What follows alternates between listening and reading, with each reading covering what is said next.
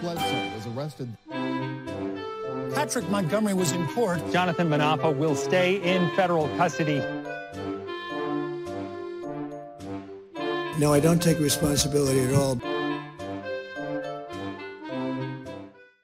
Hey everyone, welcome to the show. So New York resident and January 6th convict Brandon Fellows is definitely entertaining. He just filed a request with the court. He's asking to delay his sentencing. So Fellows is already in custody, so he's not doing it for that reason.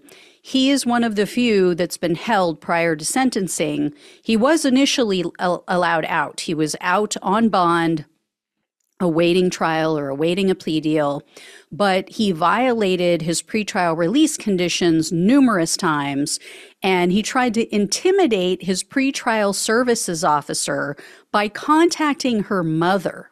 You guys might remember this. I've given quite a few updates about this guy. Well, Fellows is arguing that he needs to remain in jail longer because one of his convictions might be overturned by the Supreme Court. You all may remember this.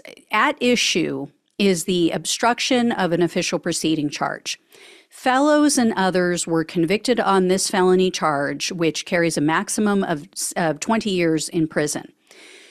Another January 6th defendant has been fighting this charge due to one lone Trump-appointed judge who said that this charge is inappropriate in these cases.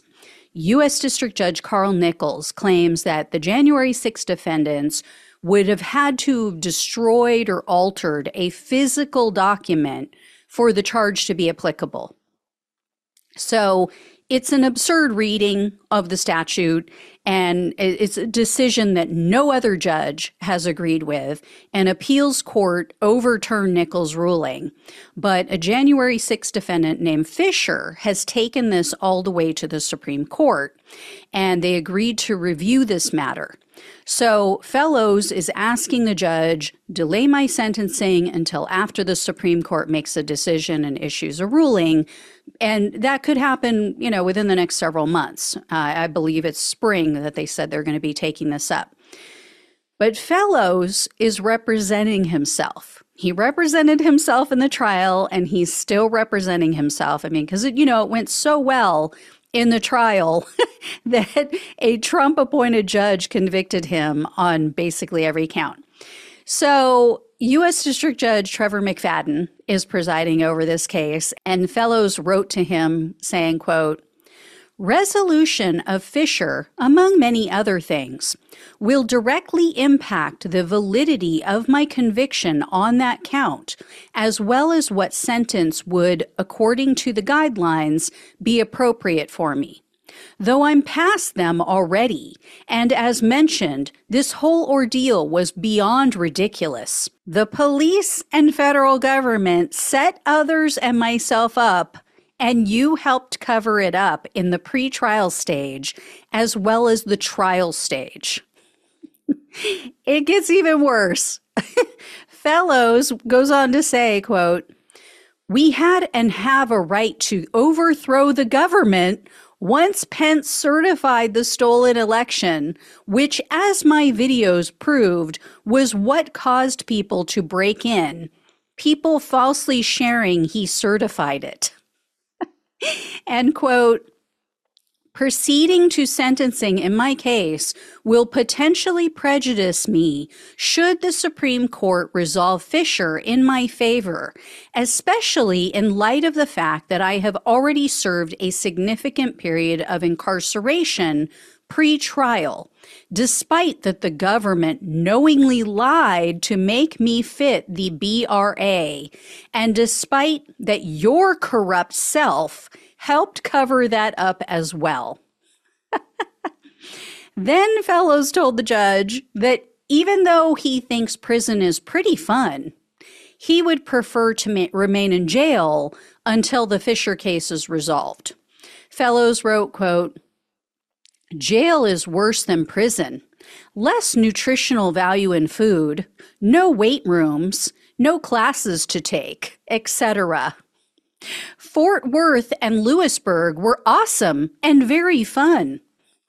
I also don't get to accelerate my time while here via prison programs. So, if anything, this is more quote unquote punishment, though I shouldn't be punished at all. It's also less money spent on my government funded room and board. I'm sure even you could agree the amount spent so far in this joke of a case is already ridiculous. So, just not what you want to tell a judge. You know, prison is pretty fun. But you have to keep in mind, this is a guy who was literally living in a converted school bus when he took part in the Capitol attack. He was homeless. So, yeah, I'm sure jail and prison is probably a lot better than what he was used to. So he goes on to end this request on a positive note. I'm just kidding.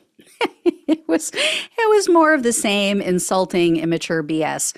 Fellows implored the judge to, quote, take a baby step towards not continuing to rule and act like a modern-day Nazi judge. Stay the proceedings pending resolution of Fisher. Or do what you do best. Do the opposite. After all, you do what you want, not what makes sense or should be done.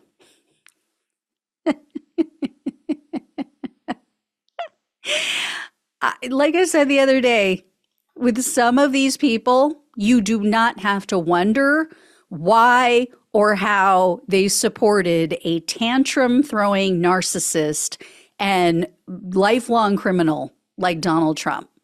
It is painfully obvious. Anyway, thank you all so much for watching and listening. I will let you know what the judge has to say in return. I have a feeling it's not going to go well for Fellows. I will keep you posted. Thank you all so much. Love you all. Please like this video, share it, become a subscriber if you have not. If you can donate, it helps to keep the show going. Greatly appreciate it. Love you all. Take care. Talk with you soon.